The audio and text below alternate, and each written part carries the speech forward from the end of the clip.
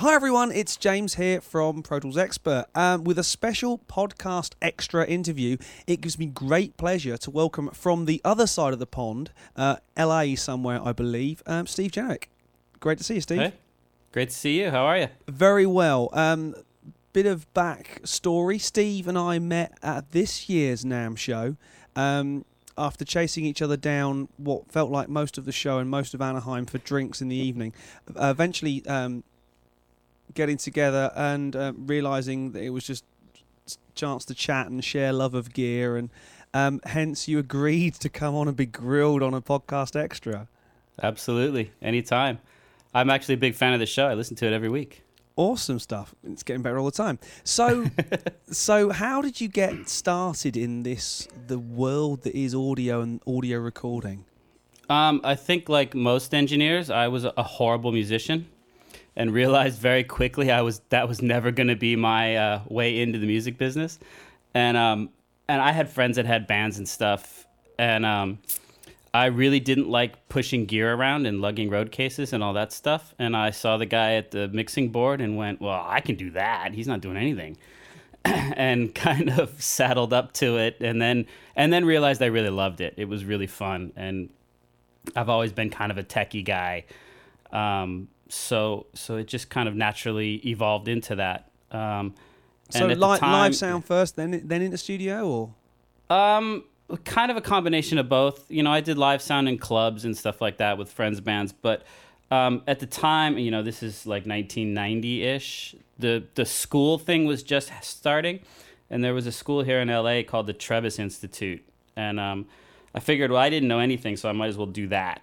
And so I started that program, and after a few months, the guy that was sitting next to me in one of my classes was working at a studio, and I found out one day that he got fired. So I literally picked up my books in the middle of class and walked out and went down and got his job. And then realized very quickly I was learning more at the studio. There's a studio called Cherokee in LA. I was learning more there than I was in school. You know, the schools then were not like they are now. And I definitely was learning more at the studio. So I just quit going to school and just would go to the studio for, 18 hours a day or whatever it was. So you're definitely a exponent, if you like, of what was the old studio progression from runner to T-Boy to tape op to, well, now. Exactly. Well, what actually is your position? Because you've got a pretty prestigious situation at the moment, at a round building. Yes, I work in a very round building in Hollywood. I'm a staff engineer at Capitol Records, Capitol Studios, and I've been there for 20 years now. Which is kind of odd. When you say the studio system, yeah, I'm kind of the last of the studio system guys. I think I'm one of the last of the staff engineers. There's 4 staff engineers at Capitol, and it's been a great experience, a great studio. My main job for the last 15 years is I work with Al Schmidt. I'm Al's guy, and we're kind of attached at the hip, which has been fantastic. You know, most of what you see on a discography or a resume from me came directly through him. So how did you get onto sort of Al's radar, so to speak? Because I mean, I'm guessing he's hanging out around Capitol and working there all the time. But to be the guy that he said, you know what, I want to work with you. That's pretty impressive. That's pretty special. Well, what happened was a friend of mine was Al's assistant. Actually, a guy that I worked at the first studio at Cherokee, a friend of mine named Bill Smith. And I ran into Bill one night at a bar, literally. And he said, he was working at Capitol, and he said, we had a guy that just left. You should kind of the same thing. We had a guy that just left. You should come get his job.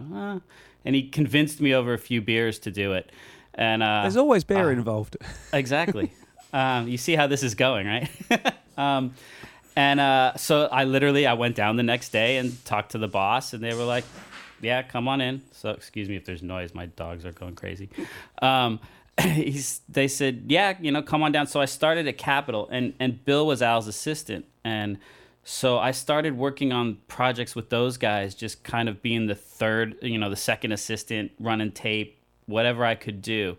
And I kind of learned the system and all that. And then when Bill decided it was time for him to move on to be an independent engineer, which he still does, I just kind of slid right in with Al and started doing those projects. And then at the time, he was so busy, and he was always at Capitol, so it made sense for me to just stay on staff at Capitol because we were doing 90% of our stuff there, probably more than 90%. So it was great. I just slid right in, and that was kind of right when the Pro Tools thing started also, when Al started using Pro Tools, when the HD systems came out. And when that happened, then I was really in, because then, he doesn't want to know about, he knows about Pro Tools, he knows how to use it, but he doesn't do editing, he doesn't do all that kind of stuff. I do all that. So then I guess we kind of became a little more attached. And then just over the years, we've become really good friends, and we have a lot of fun. And, the lines between what he does and what I do have blurred at times and not blurred at times. And, half the time we don't even talk to each other. We just kind of go about our business, and we don't have to talk on a session. He'll just look at me and I know what he wants to do, and, or vice versa. That's a great relationship to get. So would you say you're with Al? Are you a mixer? Are you an engineer? Are you I suppose you've just said it's very, very blurred. But okay, so what? Yeah, I guess officially I would be his assistant and the Pro Tools operator. Again, that line does blur sometimes. If it's he's definitely the mixer. I will never. That's his thing, and I will never ever claim to have to do any of the mixing. That's all on him, and he's the best at it. There's times where we have records where I'll cut the tracks or I'll do the overdubs, stuff like that. But if Al's in the room, he's engineering. Cool. I'm usually at that point sitting behind a Pro Tools rig. But we're also, we're discussing the setup of the room and mic choices and stuff like that, and trying out new stuff. We're always trying out new mics and new preamps and all that kind of stuff. For as much as Al gets touted as not using any gear, we use lots of mics and lots of preamps. We just don't use any EQ. I can't. I'm not going to take any claim on that at all, but that's definitely the way I like to try and work. Get the right mic in the right place, with a great pre, and theoretically you don't need to change very much. With the right musician. Yeah. That's the most important part. That's the caveat, isn't it? Exactly. So what's your favourite part of it? What's your favourite part of the process? Is it getting it? I'm guessing you're a Pro Tools guy, but you've worked with the legend of tape and. Oh yeah. I'm over it. Yeah. But it's funny though, isn't it? When someone like Al is so steeped in kind of recording history almost. He's done some. I can't think of an artist he probably hasn't worked with in the kind of. When I say artist, I mean recording artist rather than someone like a mix produced artist. Mm-hmm. I can't think of anyone he hasn't worked with. So, and there wasn't Pro Tools back in the day. So, certainly that sort of workflow you talk about, mic, preamp, get it in the right place with the right person, it screams a perfect tape workflow. But you've embraced Pro Tools in a big way. Well, yeah. Again, when I started with Al, we were still using tape. For a few years when I was with Al. So when we switched over to Pro Tools, it's really just a recording medium. It's just a big tape machine with pretty colors on it that we can keep recording. We don't have to change reels, and we don't have to. So the way we record him and me now, because he's taught me, so that's pretty much how I record too, is to get it right at the source. We haven't changed the way we've done anything just because it's Pro Tools, other than now we can go really fast, and now we can keep multiple takes, and we can have a million tracks, which sometimes is good and sometimes is bad. But the way we do it hasn't changed at all. So the process, it doesn't really matter what it's going to. The fact is, it's a great player with a great instrument into a great mic in a great room. Yep. There's a lot of greats in there somewhere. There is, and that's, it is the great part about Pro Tools. He waited, he didn't really like the 888s and all that kind of stuff, and I don't blame him. I didn't like them either. When the HD converters came out and we could go to 96K, that's kind of when he decided, all right, this is good enough now. We did some testing and figured that, we couldn't tell the difference. So, I bet our clients can't either. We weren't tape guys that were hitting the machine really hard and getting tape compression and all that stuff. So for us, it got rid of the noise, which was great. That's kind of nowadays, that's how I can tell. Like when we have to do stuff on tape in Pro Tools, that's usually my tell as to what I'm listening to is for the tape hiss. We did a project a few years back where one of the Diana Krall records, and we were doing a current record, but they wanted to do a bonus track, and we wanted to go back to a song we had cut a few years before, and we had cut it on tape, and it was 48 track Dolby SR. It sounded fantastic, but you put it up against the new stuff, and all I could hear was tape hiss, and we had to go through and denoise. I had to take the tape hiss out where I could. It was just too annoying to have the two sitting next to each other. But it's funny that you've stressed 96K. 96, and now most of the stuff we're doing is at 192. Wow. Yeah, it sounds really, really good. The great part about it is it comes back sounding the same way it went out. You don't have that thing where the tape changes the sound of everything. Mm-hmm. Yeah. You don't have the thing where after a month of overdubs, the high end fell off the tape, kind of stuff like that. The tape doesn't fold. I can do edits that you never could have done on tape. Oh, I think that there's that film that aims to diss Pro Tools does a pretty bad job of it when I think it's Trent Reznor takes about 8 minutes to do a tape edit to remove 2 bars, and in 2 seconds he removes 2 bars in a Pro Tools session. Yeah, exactly. We just did a record with Neil Young, and we did it to tape, excuse me, and to 192 Pro Tools because Neil wanted to have it both ways. And at one point we were on the stage and we did. Sorry, phone's ringing. We were on the stage and they did a couple takes, and somebody said, "Oh, that's great. Can we use the intro up to the first verse from this one, and then we can use the back half of that one?" And I said, "Yeah, sure." And I just did the edit and played it back, and we moved on. Well, when we got to mixing, it's this new Neil Young record, Storytone. If you buy the vinyl version's actually analog all the way through. We went back and we printed stuff off the analog tape into 1/2 inch and all that. So I had to recreate that edit on tape. Ooh. So an edit that took me, and it was an easy edit. It was just, bang, right? Everybody straight through. But it took me about 2 minutes to do the edit in Pro Tools, maybe, if that long. And it took me about 2 hours to do it on tape.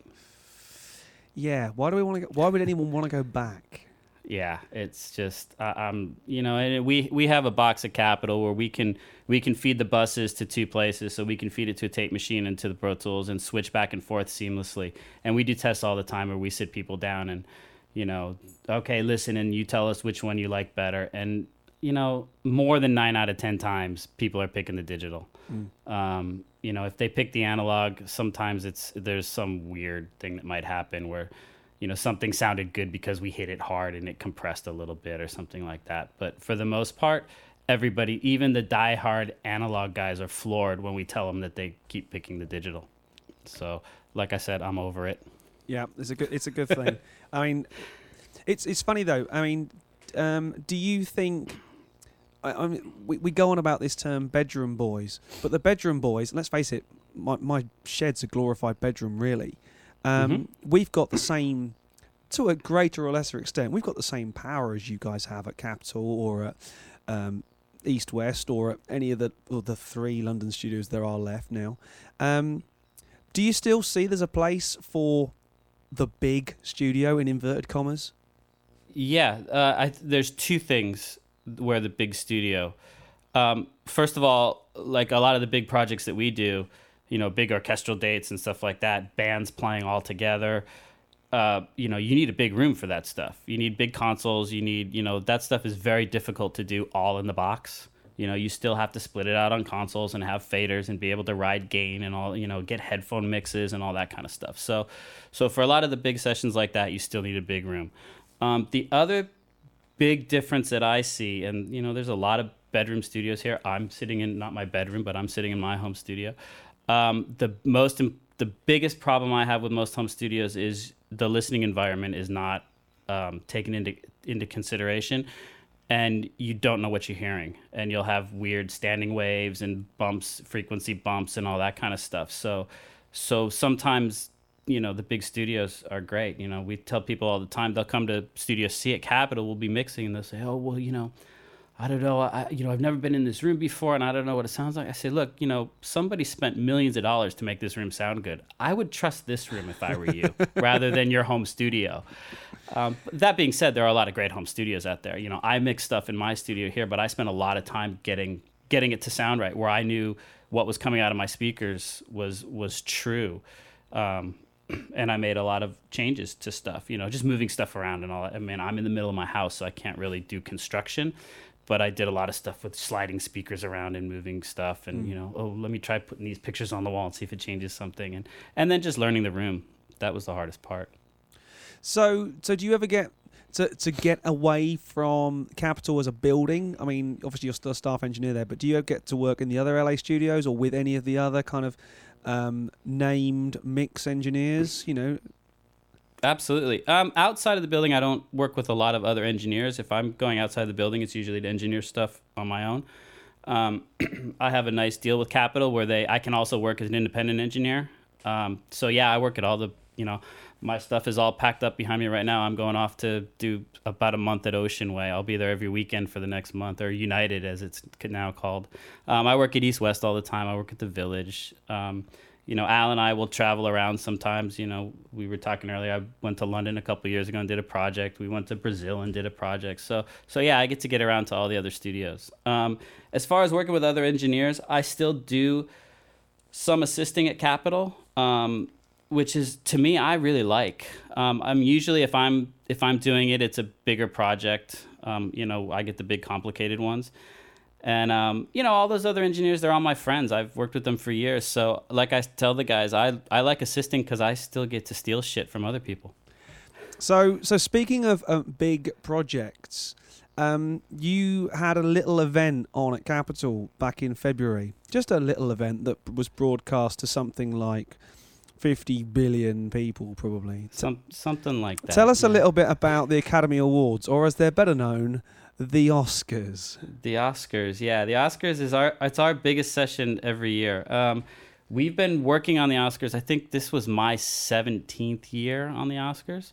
But about 3 years ago, I think this is the third year. 3 years ago, they decided that somebody came along, excuse me, and when they built the set at the Dolby Theater, they covered the orchestra pit and filled it full of stuff without taking into consideration that the orchestra had to be in there. So the workaround is in this technological day and age, we have great fiber lines. So we installed fiber lines between the Dolby Theater and Capitol, which are about a mile, maybe not even a mile My away. LA geography's not that great, but it's not next door, is it? It's not next door. It's walkable, but it's a good walk. If you know LA, we're at Vine Street, they're at Highland, so it's a decent walk. One train station for the 4 people that take the train in LA. So they decided we were going to do the show live from Capitol. So at this point, it's been the last 3 years. The show is at the Dolby Theater. The orchestra is at Capitol playing live. We have these high-speed fiber lines. They bring in the Academy people bring in a whole team of guys that take care of the lines and all the PL and the cameras back and forth and all that kind of stuff. And we do the show live. So what it is basically is we're there for about a week before the show. And the first half of our job is it's like a 2-day setup, first of all, just to get everybody in there. It's a big orchestra. It's about 65, 70 people, plus all the lines and the headphones and all that kind of stuff. So it takes a while to set it up. The first part of it, we pre-record and rehearse the entire show. So everything is on tape somewhere. We pre-record all the songs, all the dance numbers, all the cues in and out, all that kind of stuff. And it also serves as rehearsal for the artists come down to Capitol. We get a good clean vocal of them, the just in case vocal, all that kind of stuff. And then the second half of the week, we hook up with the stage and we do all the rehearsals back and forth. So when you're watching the Oscars, everybody on stage is singing and playing. But the music, the orchestra and all that kind of stuff is actually coming from Capitol. And they can see us. We have cameras back and forth, so they can look out and see the conductor and see him waving his arms. And So You know, there the are times when conductors at the Dolby, no, the conductor's at Capitol. right? Yeah. That sounds crazy. Yeah, but he's got a little foot switch where he can actually talk to the stage or talk into their ears or whatever. He can talk to the directors. He can talk to us. We have PL back and forth, or we can talk to the different trucks, or we can talk to the conductor, or sometimes the artist directly on stage. It's pretty fun. I love the rush of that. It's it's great. The first year, some guy came in about 10 minutes before the show. We were kind of nervous because it's the first time we had done it live. And he said, "Don't worry, guys. It's only 1 billion people." No pressure. Thanks. It's the ultimate live recording, though, isn't it? It's there's no hiding a mistake in a show that's that big and that prestigious. No, not at all. The good part about it is that by the time we do the show, which here in LA is like 5 o'clock on the Sunday of that week, we've already run the complete show at least 3 or 4 times. We actually run the entire show straight through the morning of the show. Wow. With all the presenters and everybody. As a full kind of dress rehearsal type thing. We've done it. By the time we get to the show, we've done full dress rehearsals, at least 2 full ones nonstop. Wow. So by that time, we kind of know what we're doing there. And as far as the music, by that time, we've pre-recorded everything. We've mixed everything. So we're pretty familiar with the material. So at that point, it's just a matter of getting it out there. There's a lot of engineers on it. Tommy Vicari is the main mixer. He's the main music mixer he's at the console at Capitol. And then we have myself and Chandler Harrod, who's another one of the Capitol engineers, and Danny Vicari, Tommy's brother, and we're all kind of going at it. We all have different roles as the week progresses. When the show's actually going on, I'm sitting with headphones on, mixing all the headphones to our band, and getting back and so that they can hear the stage and everything else. So it's pretty extensive. I mean, just the headphone. I use the Capitol Pro Tools rig as the headphone mixer. I have something like a dozen headphone mixes. And it got so big that I just set up a session full of aux inputs and outputs, and that's how I drive all the headphones, is literally on a big Pro Tools system. I think last year we had something like 88 inputs to both rigs. Wow. It's really big. Yeah. Yeah, that's a pretty sizable session. Yep. And presumably the whole thing about having done it 3 times, that if you do need to cut in, there is I'm assuming there's a backup system rolling that can just go and kick in. It's not quite that quick. The backup system is a person on the stage, but he's got backup of everything.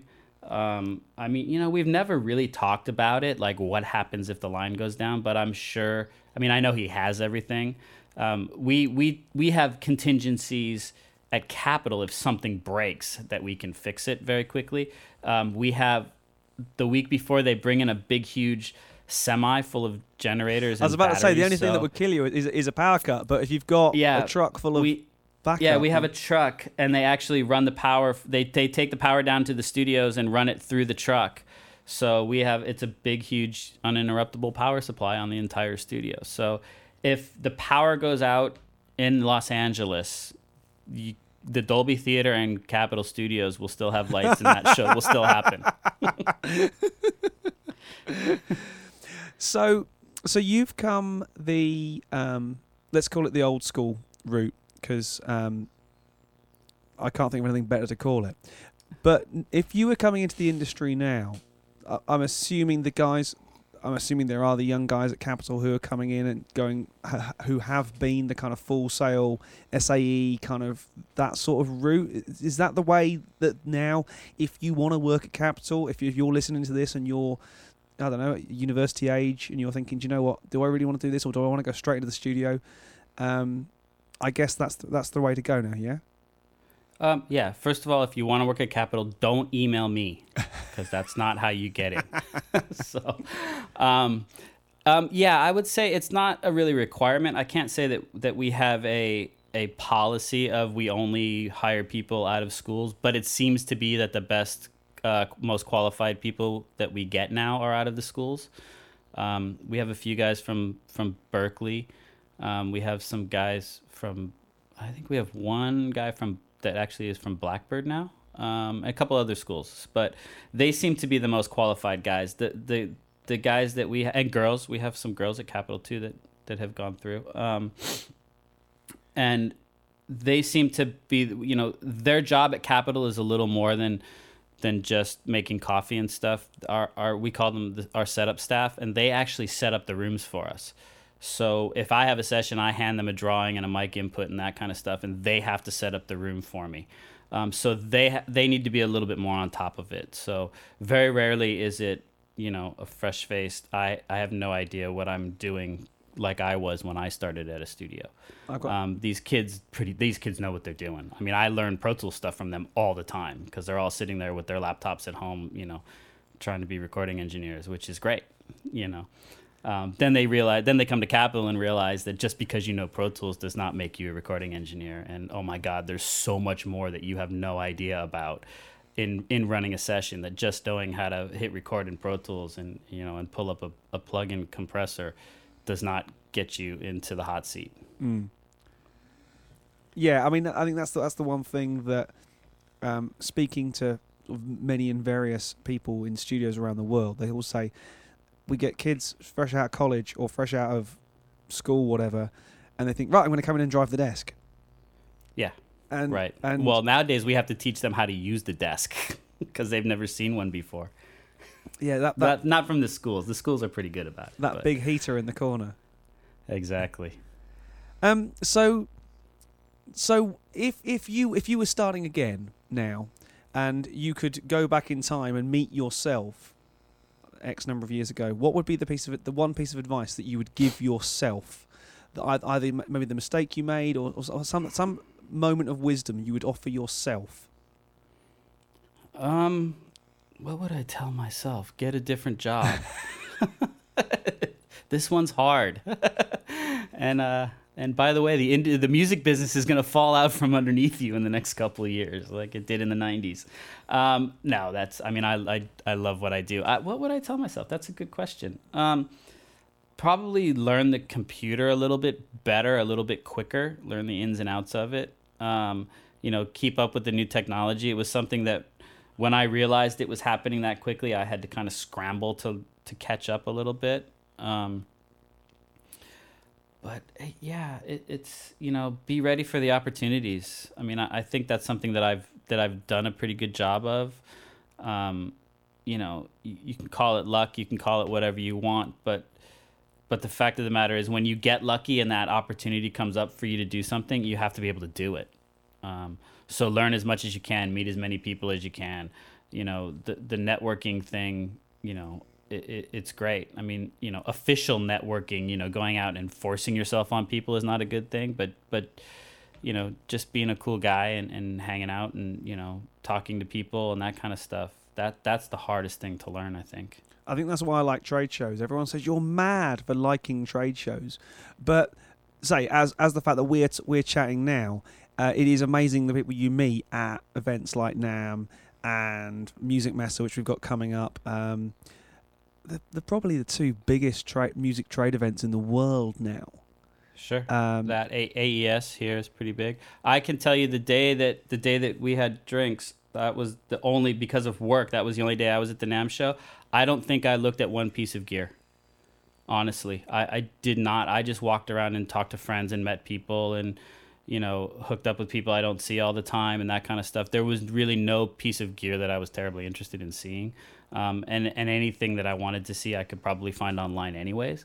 So I wasn't really looking to look for gear. I just go down to see my friends and see the people I haven't seen in such a long time. It is great. It's a big party. It's fun. I think that's the thing that everyone forgets as well, that probably as much business is done in the bar as is done on the trade show floor.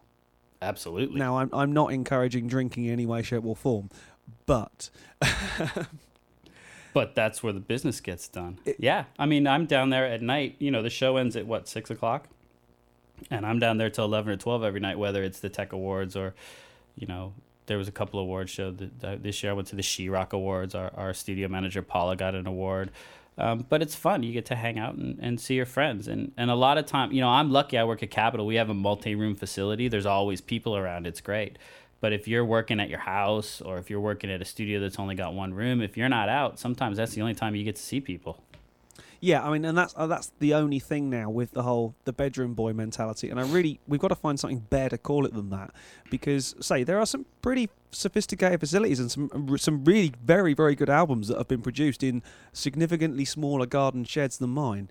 Absolutely, yeah. But I mean, I had a record this year that was nominated for a Grammy that I mixed literally in this little office.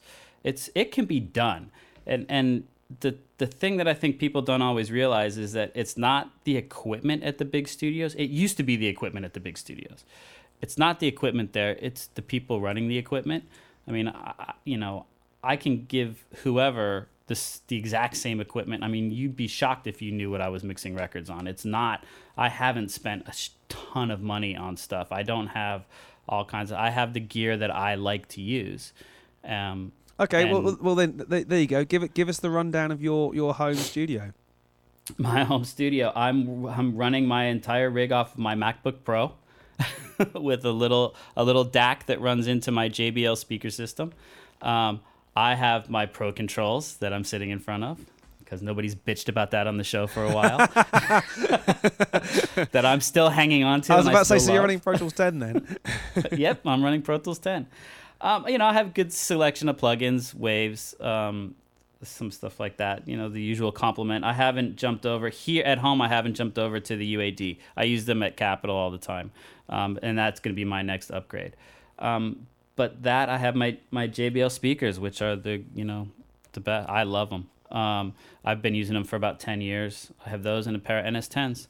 And that's it. For a long time, I was using some outboard reverbs. I had Lexicon PCM96 and a TC3000. And recently, I've moved off of those and gone completely in the box, and I'm using mostly Lexicon reverbs and Echo Boy and all the normal stuff. Nothing fancy. I think that's it. And say on the same trip as when I met you, I was chatting with one of the guys in a certain retail outlet store.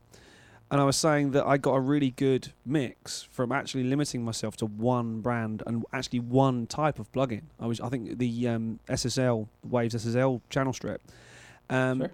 And they said, well, of course you do, because it's like mixing on a desk. They're designed to sound like a console. Therefore, you get the continuity of every channel sounding like it was mixed on the same console. Absolutely. Which is quite scary when you think now we've all got 500 series modules.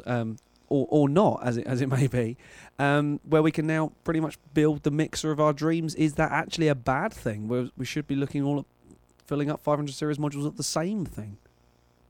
Yeah, I mean, I like having the ability to pick and choose. That being said, I'm probably using the same. If you open any one of my sessions, it's probably the same 6 or 7 plugins that are on everything.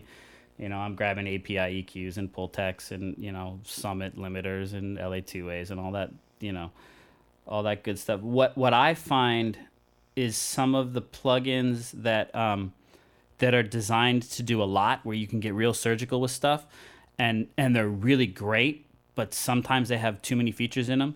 I find, I'll get stuff, people will send me stuff to mix, and I'll get their Pro Tools sessions with their rough mixes, and there's, all this MS processing and all this stuff that, and it's just like, why that doesn't need all that. These things, some of these things are there as tools to fix problems. They're not tools to use on everything, and you end up with this phasey nightmare. And suddenly you just start taking the plugins off, and the whole mix comes back into focus. So I think a lot of it is some of these plugins are so powerful that people don't know exactly what they're doing. And that's where they're falling into a trap. I mean, I would say if you're just starting out learning how to mix, get 2 EQs and 2 compressors and try not to use them. But you're absolutely right. I do very, very, very little mixing. Most of this space is for tracking, and most of it's for tracking drums. So when people say, you get a really good drum sound, I'm like, thanks, it's all I do. Right. I've been playing drums for long enough now that hopefully I should at least know vaguely what it sounds like in the room, so it should sound the same in this room and in the other room. Exactly. But the number of people who say, will you mix my drums? No, because I didn't play them. And that's quite scary, but I know what makes a good drum sound, but I know what makes my drums sound good. And I suppose that's building myself into a corner a little bit, but Well, but that's true too. I mean, I say that, I said earlier I had a record that I mixed here, got nominated for a Grammy. Well, I recorded it in a really great studio. I mean, the mixing was just putting the levels together and adding some reverb. I mean, that record was made in the studio. And you want to know, I mean, that's another thing about the big studios. You want to get a good drum sound, go to Capitol Studio B and play the drums. They sound great in that room. It's not about the microphones. I mean, it is. That all that stuff has a valid place, and it does make a difference.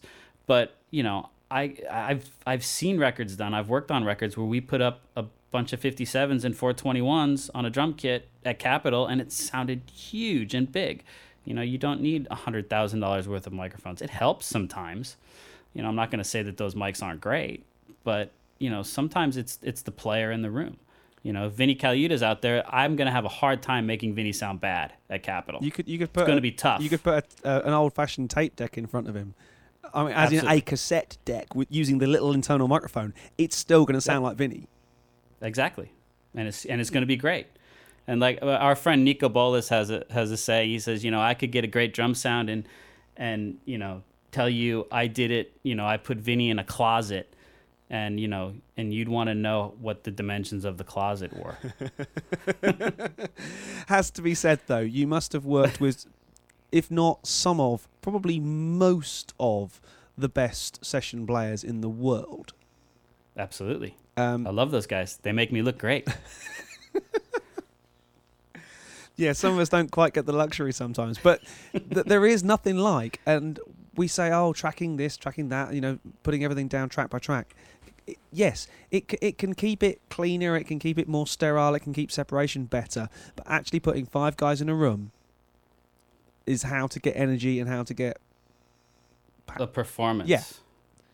I'm not trying to capture a really great drum sound. I'm trying to record a really great song.